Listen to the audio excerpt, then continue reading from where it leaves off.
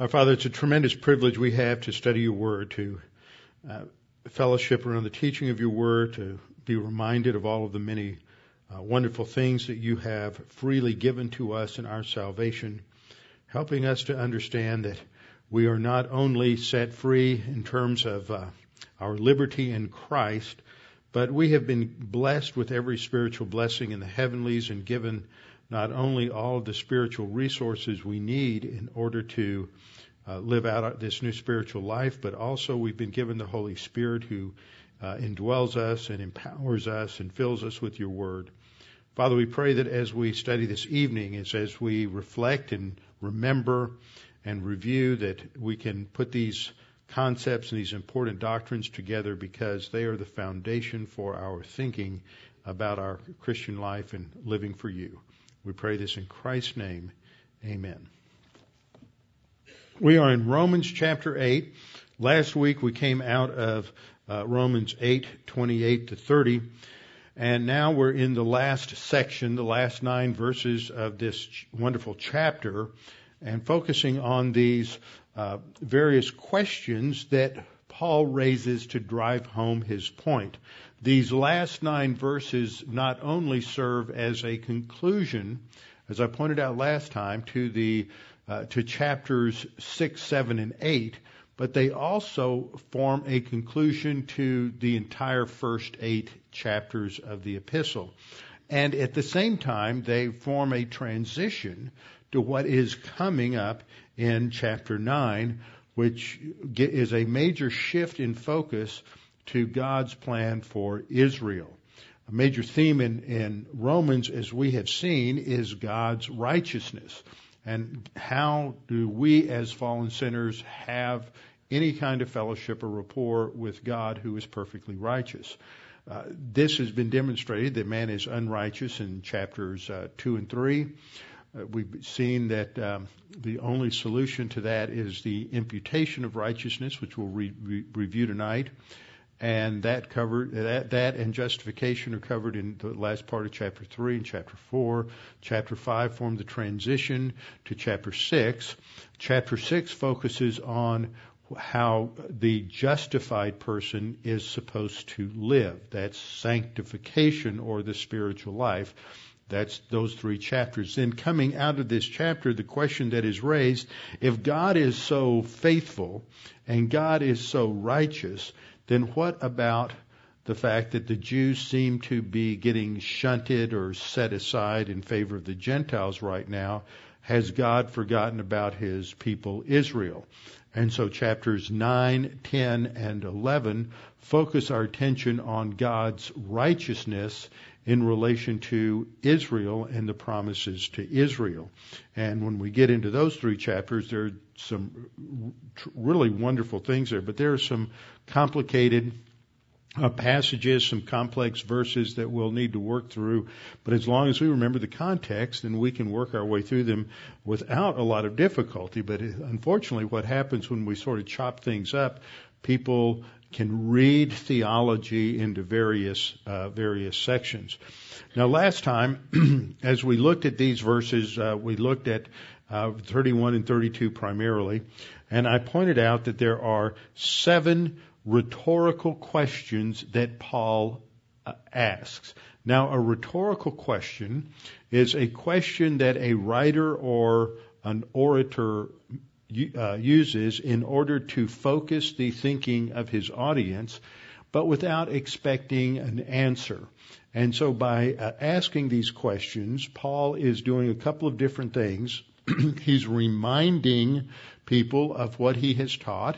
He is focusing their attention on to think logically about the conclusions to what he has said, so that he can lead their thinking to the proper conclusion, which is stated and emphasized in verses 35 down through 39. That is the security of the believer in God's faithfulness, because God is immutable, God is faithful, God is righteous. Then therefore nothing can separate us from the love of God. And it's a great passage on eternal security. But before we get there, Tonight we're going to look at verse 33 and perhaps verse 34. They are connected in terms of the fact that verse 33 focuses on justification, and justification is almost always set up or spoken of in a context where the opposite is emphasized as well, and that is condemnation. So justification is brought up in verse 33, and that leads directly to the next rhetorical question: who is he who condemns?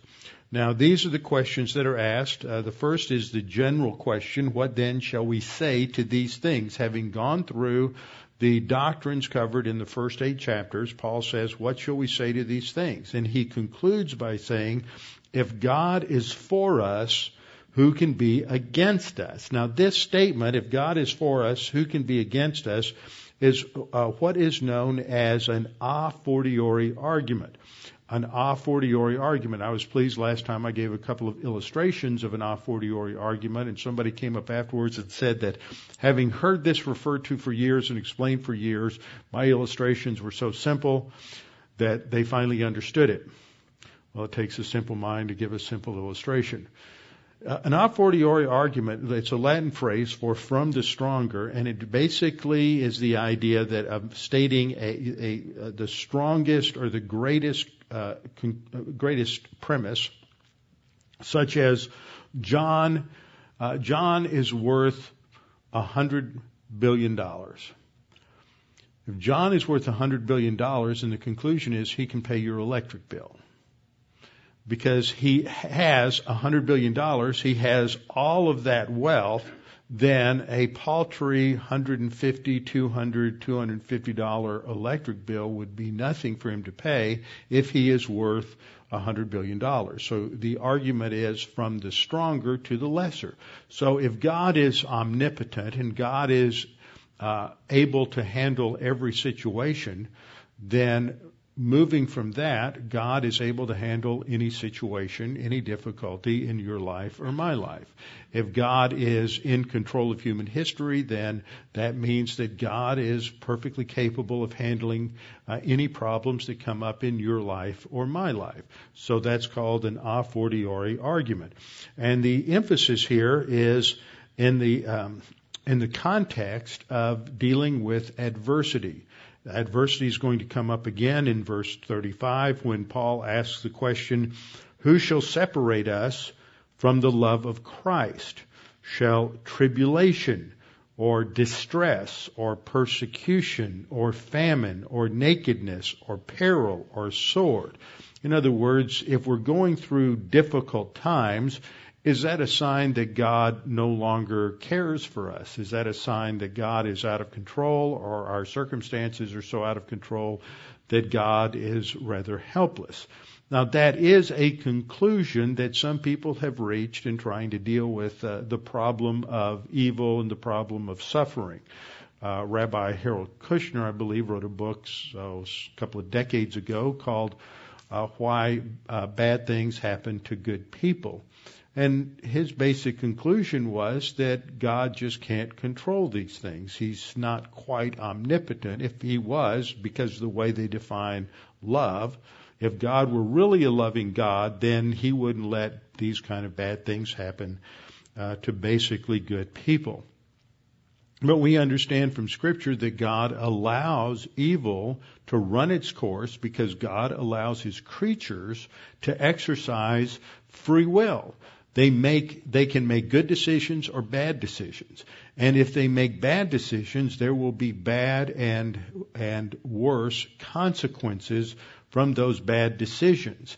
And in order to allow human volition to run its course, that means God must allow those consequences to come.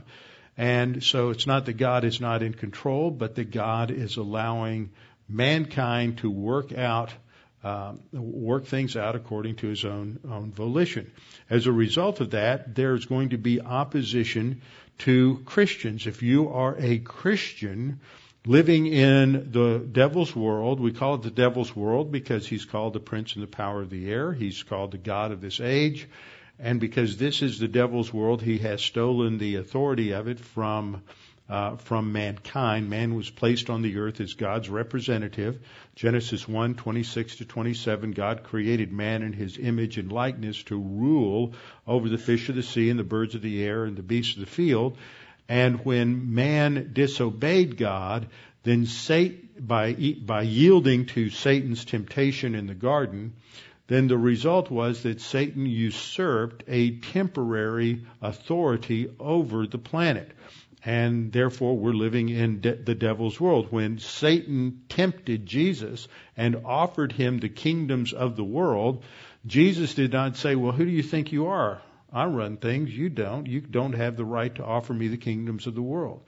Jesus didn't say that because he recognized that until Satan is finally defeated and destroyed at the end of the tribulation period, he has usurped this authority, and the current environment is in the devil's world. Therefore, we are going to face adversity. We're going to face adversity just because we live in a fallen system, a corrupt system, and so there will be things that don't go right, and most things won't ever go the way we think they should.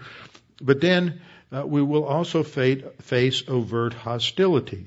And there are several examples of ways in which in our culture we are facing increasing antagonism as Christians. We have moved since 1963. That's a date that many scholars choose for a variety of reasons, to the time when we moved into a post-Christian environment. It has to do with various political decisions, various judicial decisions, things of that nature.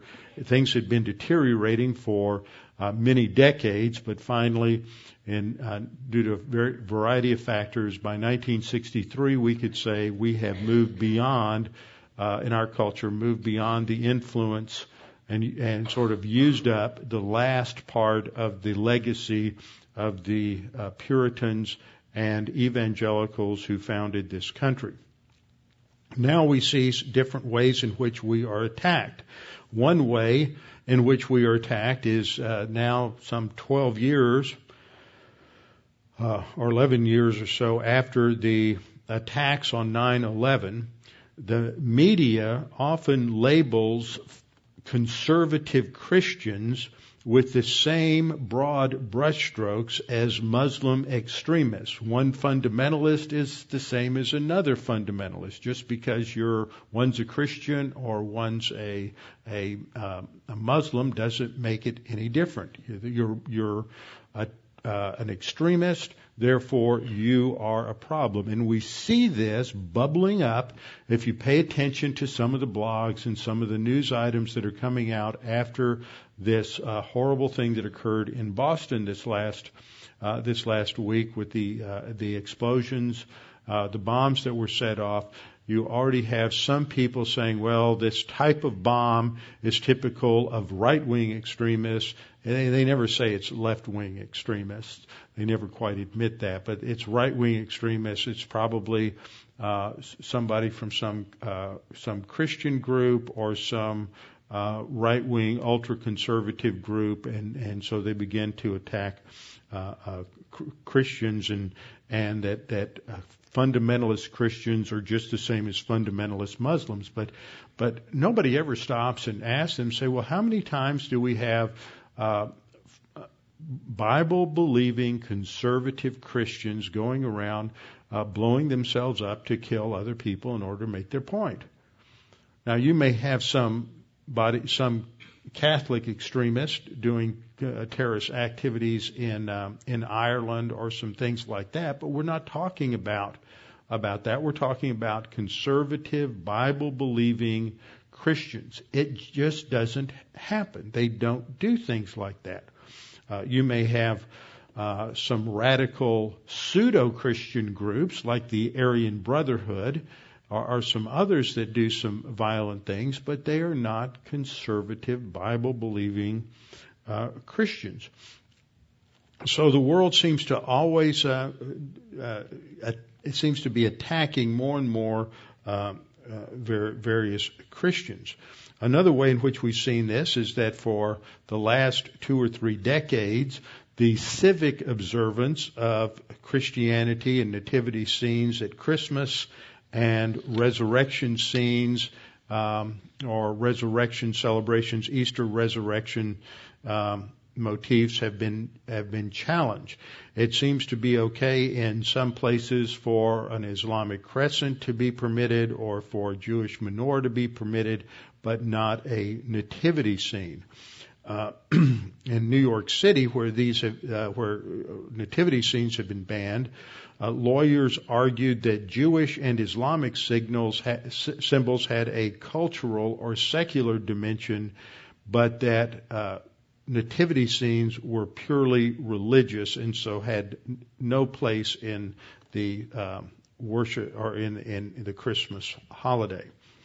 Another event that happened very recently, just within the last month, a school principal in Alabama made national news by prohibiting any mention of Easter bunny, Easter eggs, because it might be a religious offense to non-Christians. And what was sad to me was as I listened to all of this, discussion about this, I never heard anybody stand up and say, well, wait a minute, the term Easter really comes out, has its derivation from Ishtar, the pagan goddess of fertility. That's where you get the bunny and the eggs. There's no bunny hopping around outside of the empty grave. When the stone rolled back, there weren't painted eggs inside of the tomb that that the two Marys suddenly found in their early morning Easter egg hunt. That all of these trappings that they're attacking have nothing to do with the resurrection story at all. But nobody ever said that. It's that like these traditions that have attached themselves like Velcro to a biblical event are the real issue. So there was a lot of to do about that. And now in Texas, and you can Google this, look this up, do a little research. In Texas, about 80% of the school districts in Texas and many other states have adopted a curriculum that is blatantly pro-Muslim. It's called the C-Scope curriculum, and it does different things, like in the history, it compares those who were engaged in the Boston Tea Party, the patriots that incidentally were being honored by Patriots Day, which is when the Boston Marathon is run, that those who are engaged in the Boston Tea Party are really terrorists, and what they did at the Boston Tea Party was an act of terrorism, and therefore those Christians are not any different from Islamic terrorists. And this has been adopted by verified by the Texas legislature, and part of the problem is there's a lot of secrecy involved with this, and they've had days when they've had their students where all the women had to wear hijab and dress like that, but they would never do that with Christians or let everybody wear a cross one day so they could see what it was like maybe to be a Christian. So this has been accepted, and a lot of people are waking up to this right now. In 2009, an activist judge in New Hampshire ordered a homeschool mother to stop homeschooling her daughter because the little girl, quote, reflected too strongly, unquote, her mother's Christian faith.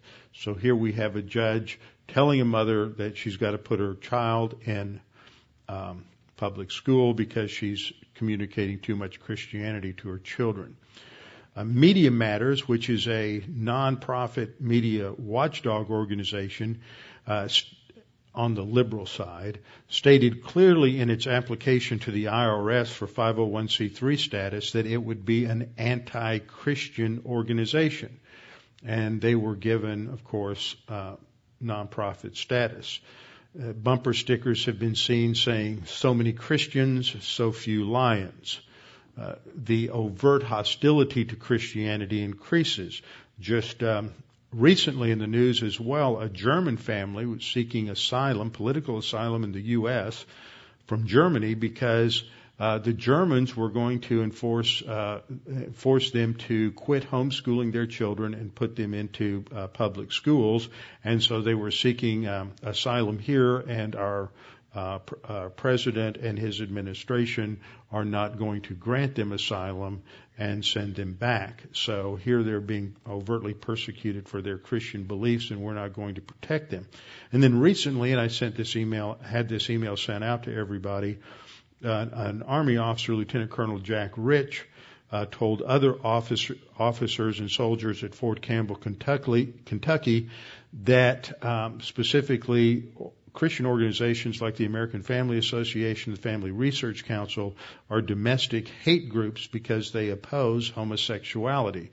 We're going to see more and more of that kind of thing if we accept homosexual marriage. Then when anybody who speaks out against that will be considered to be a hateful person. And that term hate is being redefined as if you disagree with what is politically correct, then you are, a hate monger. And so this just goes on, and we are living in a time of hostility, increasing hostility toward Christianity. The reality is God is greater than all of this, and even if we end up going to the lions like the Christians did in ancient Rome, God is greater than government. God is greater than any opposition. And so we need to trust the Lord, and He is going to provide for everything. So when we ask the question, who can be against us? What shall we say to these things? If God is for us, who can be against us? No one can ultimately destroy us or destroy our salvation. This was emphasized in Romans 8:32. Again, he who did not spare his own son, but delivered him up for us all, how shall he not with him also freely give us all things? He would not spare his own son in the same way that pointed out last time that Abraham would not spare his own son, would not withhold from God, because Abraham understood that God would bring him back to life even if he did. Now I pointed out from that verse that this is a great verse for understanding substitutionary atonement, that He delivered Him up for us all. And we have passages like Matthew 20:28, Luke 22:19, John 13:37 that use this same Greek preposition huper as well as a second preposition peri, emphasizing substitution. Two great verses we've seen in Romans for this are Romans 5, 6, and 7. For while we were still helpless, at the right time Christ died for us in our place as a substitute. Romans 5, 7. For one will hardly die for a righteous man, though perhaps for the good man someone would dare to die. It's emphasizing substitution. Christ died in our place. That led to the next statement, or question on Paul's mind. He says then, who shall bring a charge against God's elect? Now I want you to just maybe turn the page back or look up to the top of the page to the first verse in this chapter. This verse says, there is therefore now no condemnation to those who are in Christ. That is a clear statement coming out of everything Paul has said up to this point, that there's no condemnation against the believer. Now, Paul is reminding us of this in verse 33.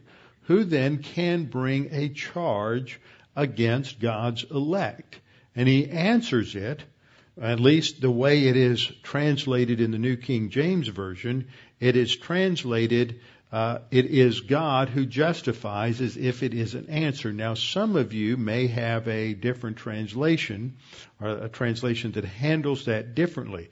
The problem in the Greek is that there are no punctuation marks. And so, generally speaking, most translations handle this as the questions in the first part of the verse and then it is God who justifies is an answer that's given, moving us to the next point. And that's how the New King James handles it, New American Standard, NIV, and a few others, but some may be a little different, so I just wanted to raise that point so that if yours reads differently, you'll know why. I believe that the second part of the verse is the answer to the first verse, and we'll look at this as we go through the passage. Now, the main verb that is used in the first part of the verse, who shall bring a charge against God's elect, really clues us in as to what's going on here. The verb is pronounced in kaleo. It's got a G there in the transliteration, but when you have a gamma and a kappa, a GK combination, or a double G combination like evangelism or angel is spelled AGG in the Greek, alpha, gamma, gamma. When you have that kind of a GG or GK combination, it's pronounced NK. So it's pronounced inkaleo, not egkaleo. And it means to call in somebody. The root is kaleo, which means to call. For example, we studied that root word in verse 28. Those who are the called according to his purpose, that's the root word, but it has this en preposition to it, which gives it a different meaning. At its root, it would have the idea of to call in somebody, but it's used in a context where you're calling somebody in order to answer certain accusations that are brought against them. And so it came to mean to accuse someone or to bring a legal accusation against someone in a court of law. So what we see again is the context here is not experiential relationships, but legal standing. And I remind you of that because this is what's so important in understanding the biblical teaching on justification. Justification doesn't mean just as if I had never sinned. That's one of those little sayings that people come up with and they think it helps them remember it. But justification doesn't mean it's just as if you never sinned. You have sinned, but you are credited legally with the righteousness of Christ. So all of this has to do with legalities, with the courtroom of God. Righteousness is a term that has to do with the standard of God. The same word that's used for righteousness is also used for justice in both the Hebrew of the Old Testament and Greek of the New Testament. So that when we read these terms, they drive us to understand this as a courtroom setting. That in justification we are declared righteous. That doesn't mean we are righteous. It doesn't change our makeup. This is the idea that you get in Roman Catholic theology, is that there is an infused righteousness so that a person becomes morally changed. We're not morally changed. Our legal standing before God is what is changed. This is the historic understanding of the Protestant doctrine of justification by faith. Now, he asked this question, who shall bring any charge or against those whom God has chosen? Now, this term that is used for God has chosen, that is often translated God's elect, has an interesting background to it. It's the word eklektos. We get our English word eclectic from it, choosing different things to put things together rather than, and you might have somebody who's purely conservative, somebody else who's purely liberal, and they're going to pick and choose different things to create sort of a patchwork quilt of ideas. That would be called an eclectic system because they've chosen different things. That's the root word eklektos. Now, this is often thought to refer to God's selection of individuals for salvation. But again, that's not the best idea. And it is, I've dealt with this pretty much back in Romans 8:28 29 and 30, that in terms of understanding the calling of God and predestination, but the word eklektos was not used there. And we get an idea of it, and I pointed this out when I came back from Israel last year, the doctrine of the Magnum Bar. And if you don't remember or you weren't here, one of my favorite things in life is ice cream. I could just live on ice cream, good ice cream, not some of the cheap swill they serve at some places, but it's got to be good ice cream. And a lot of ice cream bars that you get in America, you go into some convenience store, and they really don't have good quality ice cream in their ice cream bars, but Magnum bars are really good quality ice cream. And they really have a wider variety of flavors in countries outside the U.S., but they started selling these in the U.S. not long ago. But anyway, so in Israel, I had a habit of having 1 or 2 or 3 a day whenever we would stop.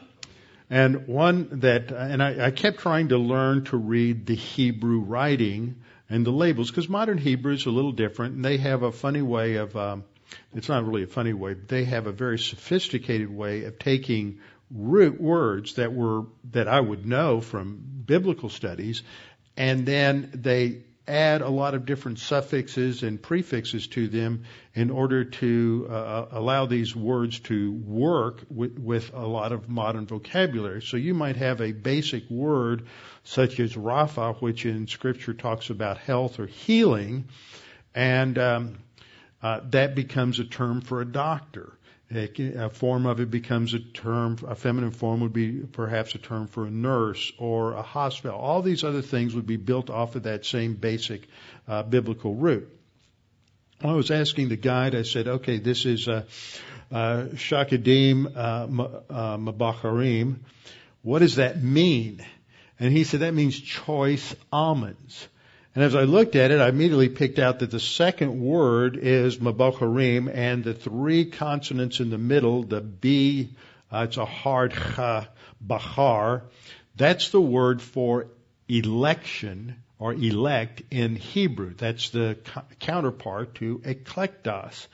And I thought about that, and it's one of those things where the lights go off and you realize that the idea here isn't selection in terms of choosing one person, but looking at it as a group, as a collective whole, that this is a choice group, emphasizing the quality of the group.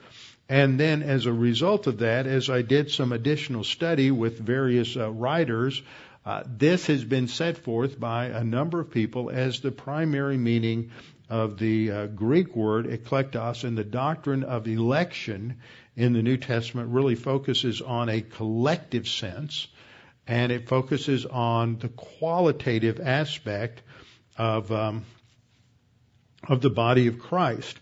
And this is reinforced by the fact that in the Hebrew, or in the Greek here, in the word eklektos, there is no article in the Greek. Now, I'm getting into a lot of technical grammar here, but it's important in terms of understanding the difference. In English, we have an indefinite article and a definite article. A or an is an indefinite article. So I could hold up a piece of paper and say, this is a piece of paper. And it's just kind of a generic, it's one of many pieces of paper. But if I say this is the piece of paper, then I'm indicating its individuality and distinguishing it from all other pieces of paper. That's how the definite article works in English. Technically, it's improper in Greek to refer to the article as a definite article because there's no indefinite article. There's no a or an. You either have a word with an article or it doesn't. And there's about 9 different ways in which the Greek article can function, other than just distinguishing this one thing from all the other things in its class.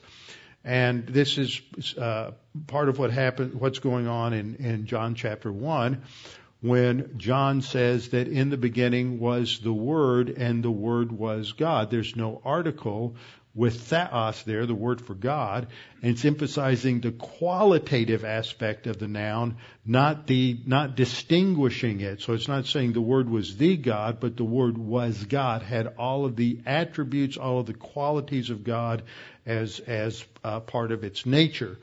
And this word, eklektos here, doesn't have an article. So it's emphasizing the qualitative aspect of this group. It's in the plural, indicating a collective. So it's a collective noun where it's emphasizing the quality of the noun. So this reinforces the idea that this should be understood. Who shall bring a charge against God's choice ones?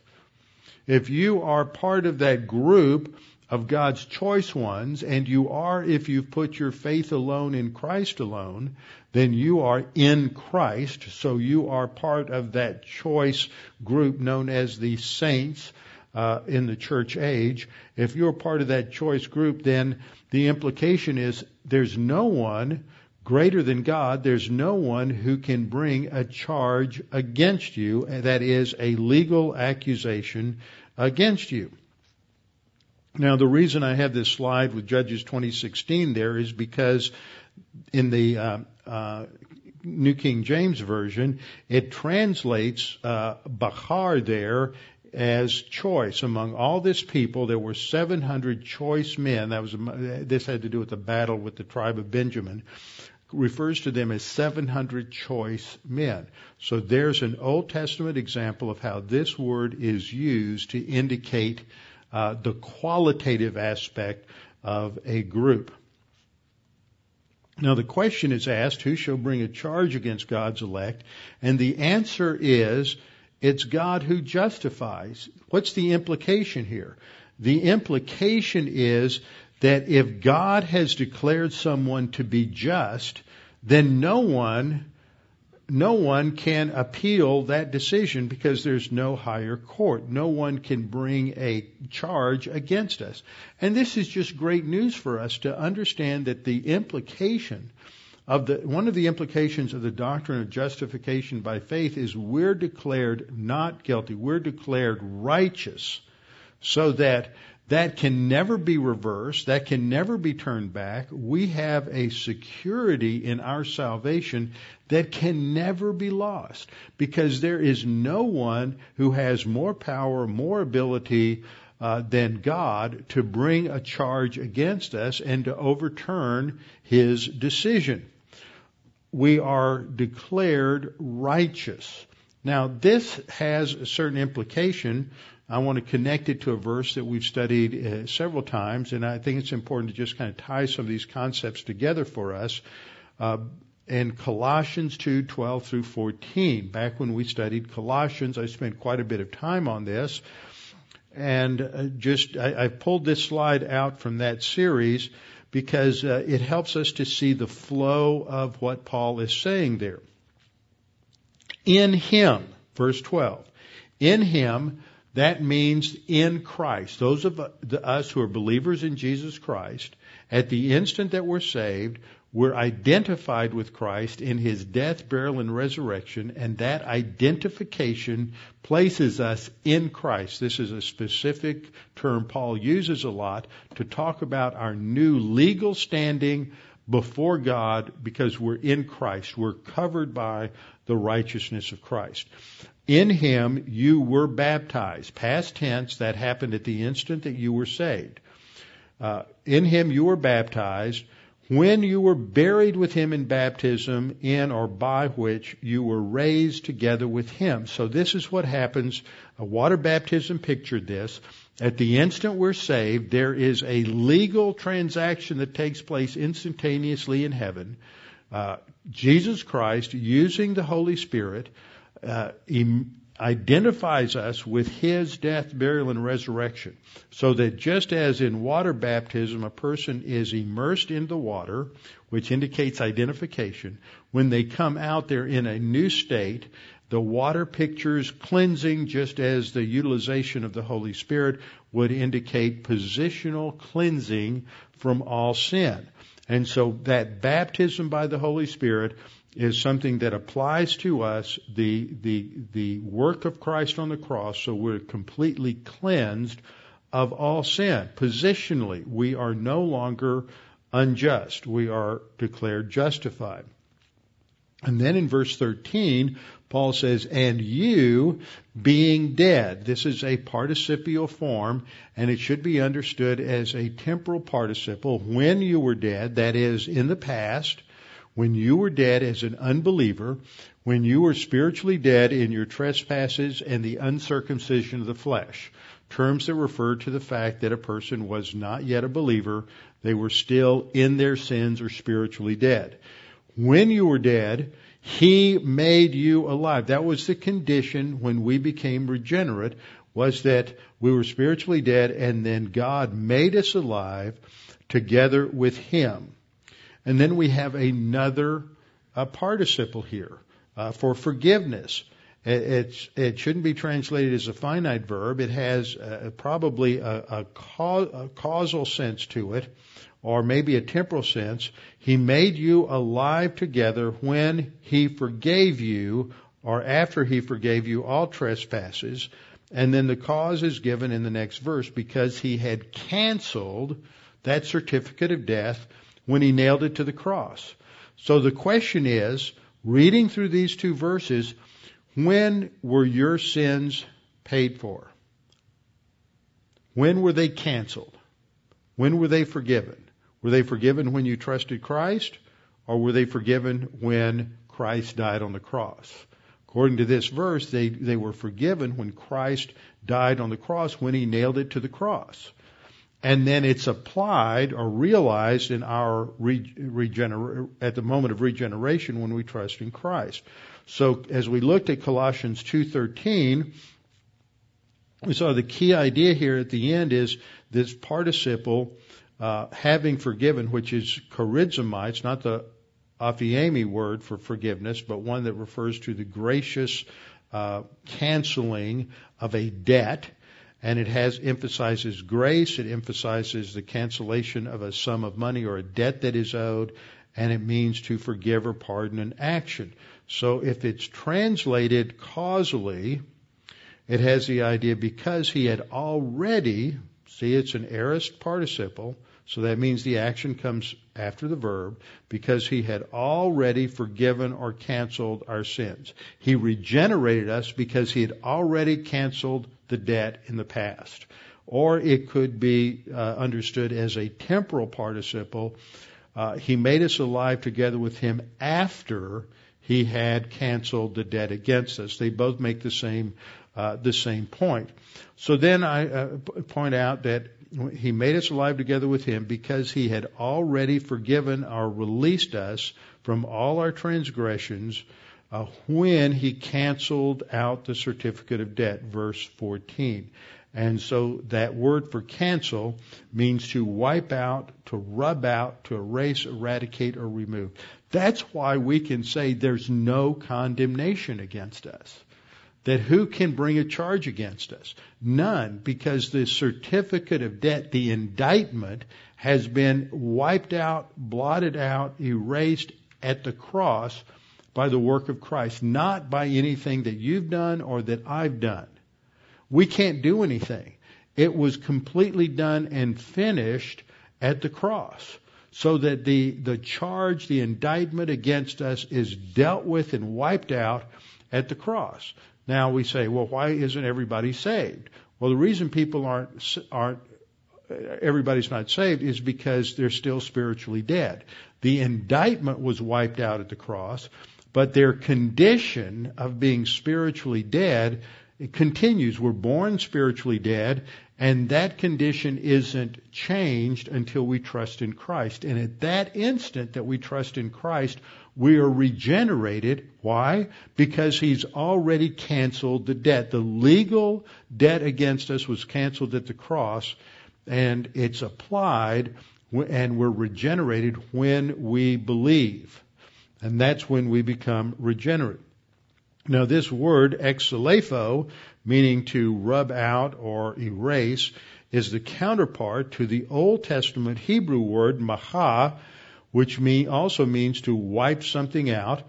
And we have it used in a couple of significant passages. For example, in Psalm 51:9, where the psalmist prays, "Hide your face from my sins and blot out all of my iniquities." It's that idea that God's going to cancel or wipe out the sins against us. Now, in that case, it's talking about forgiveness for sins after salvation. God speaking in Isaiah 53:25 says, "I, even I, am he who blots out your transgressions for my own sake, and I will not remember your sins." See, this is of great comfort to people because so many people live through the Christian life so concerned that they're going to lose salvation, so concerned that they've done something and God's mad at them and God's not going to save them. They're going to lose their salvation. And yet we have great comfort from both Old Testament passages and New Testament passages that God promises a complete eradication of sin, that He will not remember it. That means He's not going to hold it against us ever again.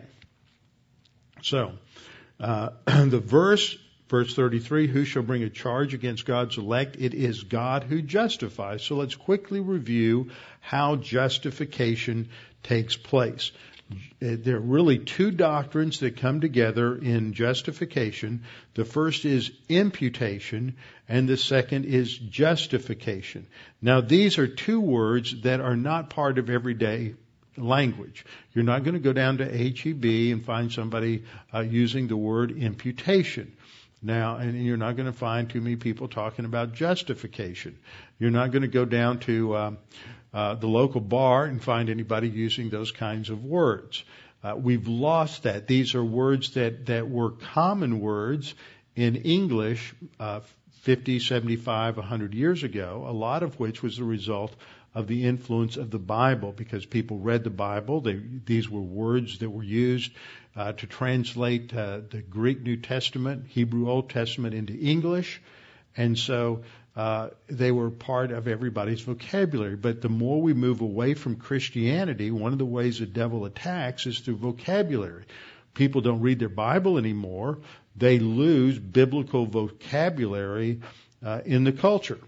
So we sometimes have to redefine these words. Imputation, in terms of the first point, is that in terms of just basic definition, imputation is the action of the justice of God. So this is God functioning as a judge, whereby He either assigns condemnation or blessing to someone.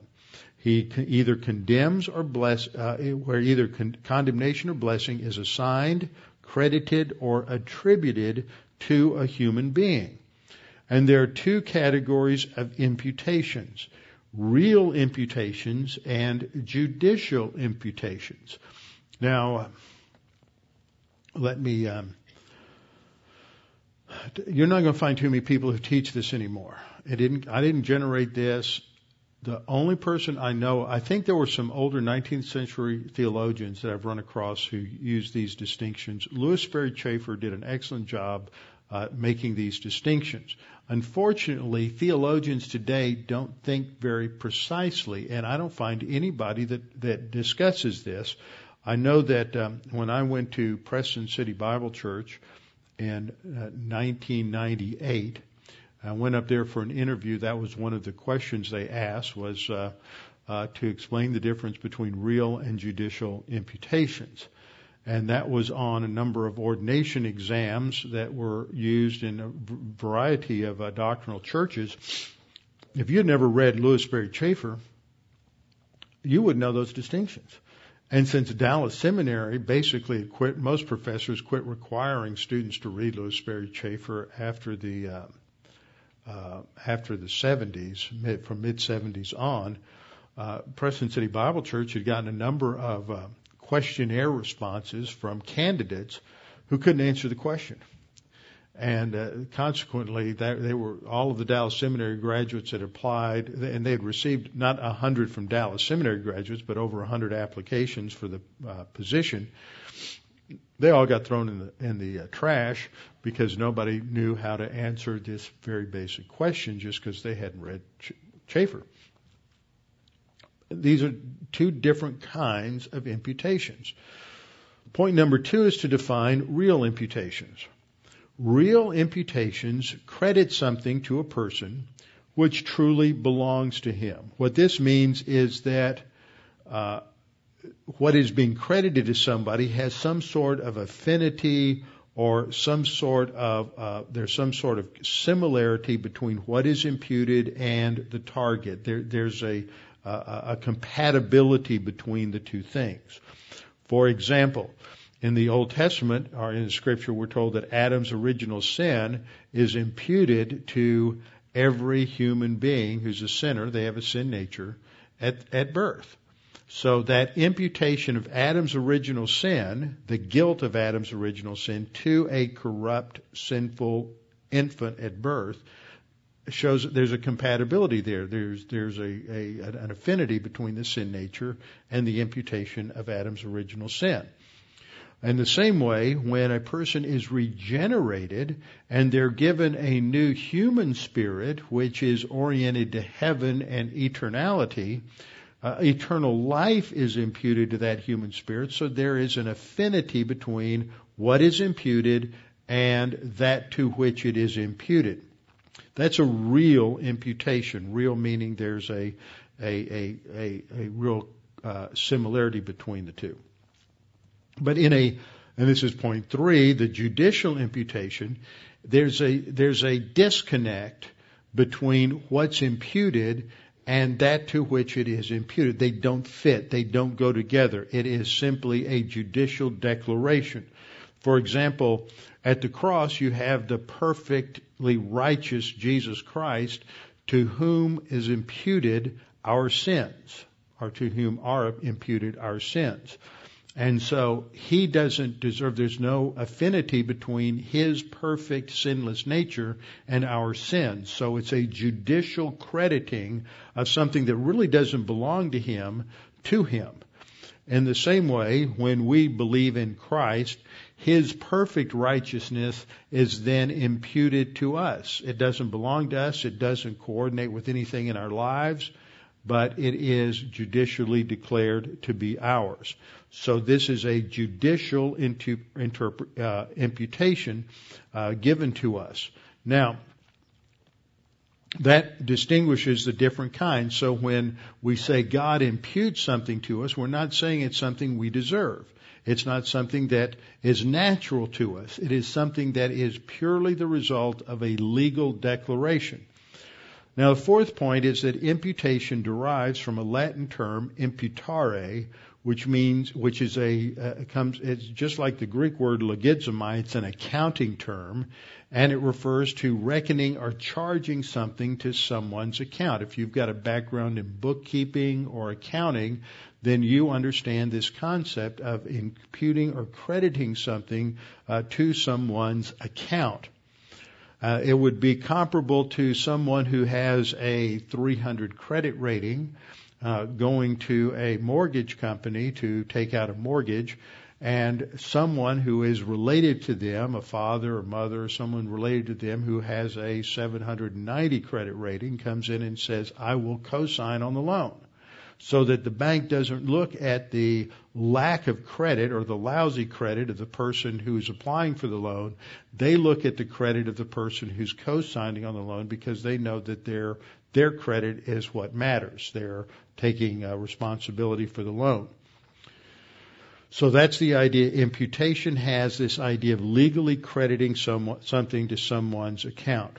So the first judicial imputation that occurs at salvation, in terms of all of salvation, is the imputation that happened in AD 33 when our personal sins are credited to Christ. This occurred between 12 noon and 3 p.m.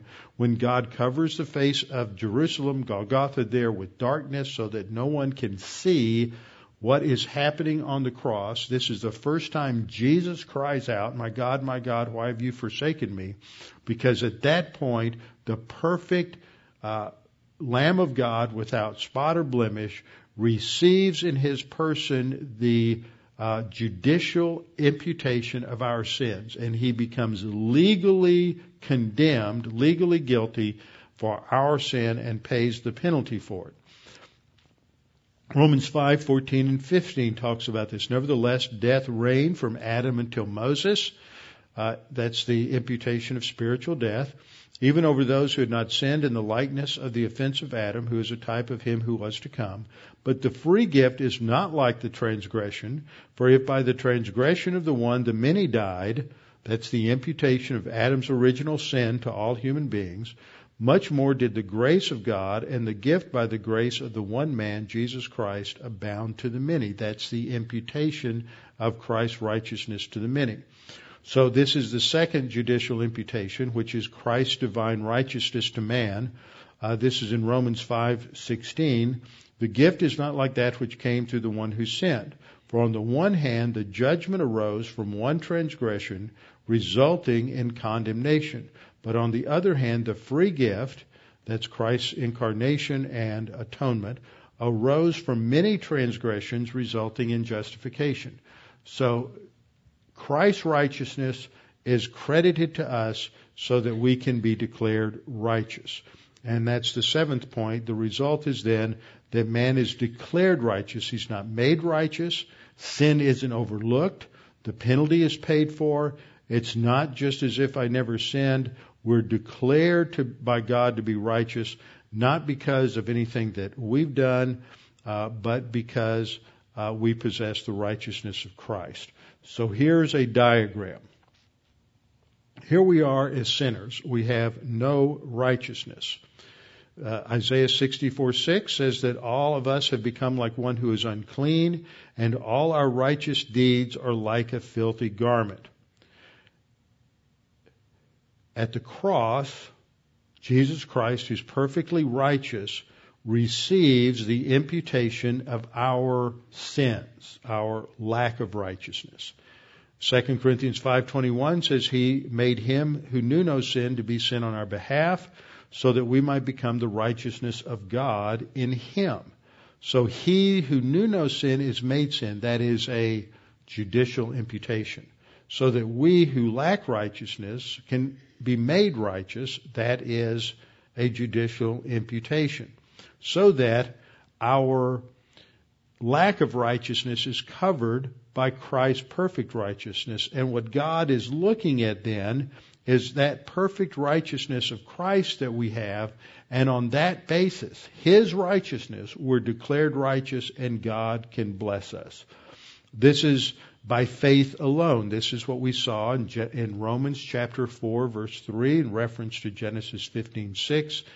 That at that point in Genesis 15:6, Abraham, God notes, Abraham had already believed in the Lord, and the Lord had imputed it to him as righteousness. And that imputation of righteousness comes from faith alone.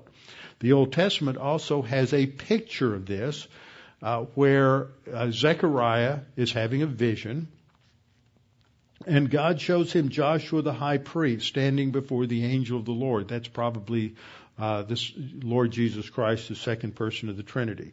And Satan, the accusing one, is the one standing at the right hand bringing a charge against Joshua, or attempting to. Okay? See, that's the question here in verse 33. Who can bring a charge against you? The only one who's going to try is Satan. He tried to do that with Joshua. But the Lord said to Satan, "The Lord rebuke you." This would be the angel of the Lord says to Satan, the Lord being God the Father, "Rebuke you, Satan. The Lord who has chosen Jerusalem rebuke you. Is this not a brand plucked from the fire?" Now Joshua was clothed with filthy garments and was standing before the angel. And then in verse 4 we read, "Then he answered," that is God the Father on the throne, "and spoke to those who stood before him, saying, Take away the filthy garments from him. And to him he said, See, I have removed your iniquity from you," that's the cleansing of sin, "removed it from you, and I will clothe you with rich robes." And he said, "I let them put a clean turban on his head." So they put a clean turban on his head, and they put the clothes on him. The angel of the Lord stood by. So this is a picture of how we are clothed with the perfect righteousness of Christ. And because of that, we are declared righteous. So the emphasis in verse 33 is to remind us that no one can bring a charge against us. No one's qualified to. because we are among God's choice ones because we've had faith in Christ and declared just.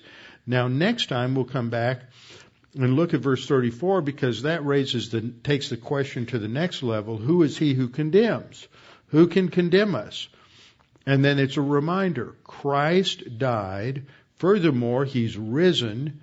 And he's the one at the right hand of God who makes intercession for us. So because Christ is at the right hand of the Father, no one can bring condemnation because every time they do, he's just going to point to the cross and say, I paid for the sins there. They're taken care of. Satan can't bring a condemnation against us. And then that leads to the next great question, who will separate us then from the love of God? And the answer is no one. We'll get into that next time and finish up chapter 8. Father, thank you for this pointing out and explaining these things to us so clearly that our justification is not based on who we are, what we do. It's based upon who you are, your character, your faithfulness, your righteousness, and what Christ did on the cross.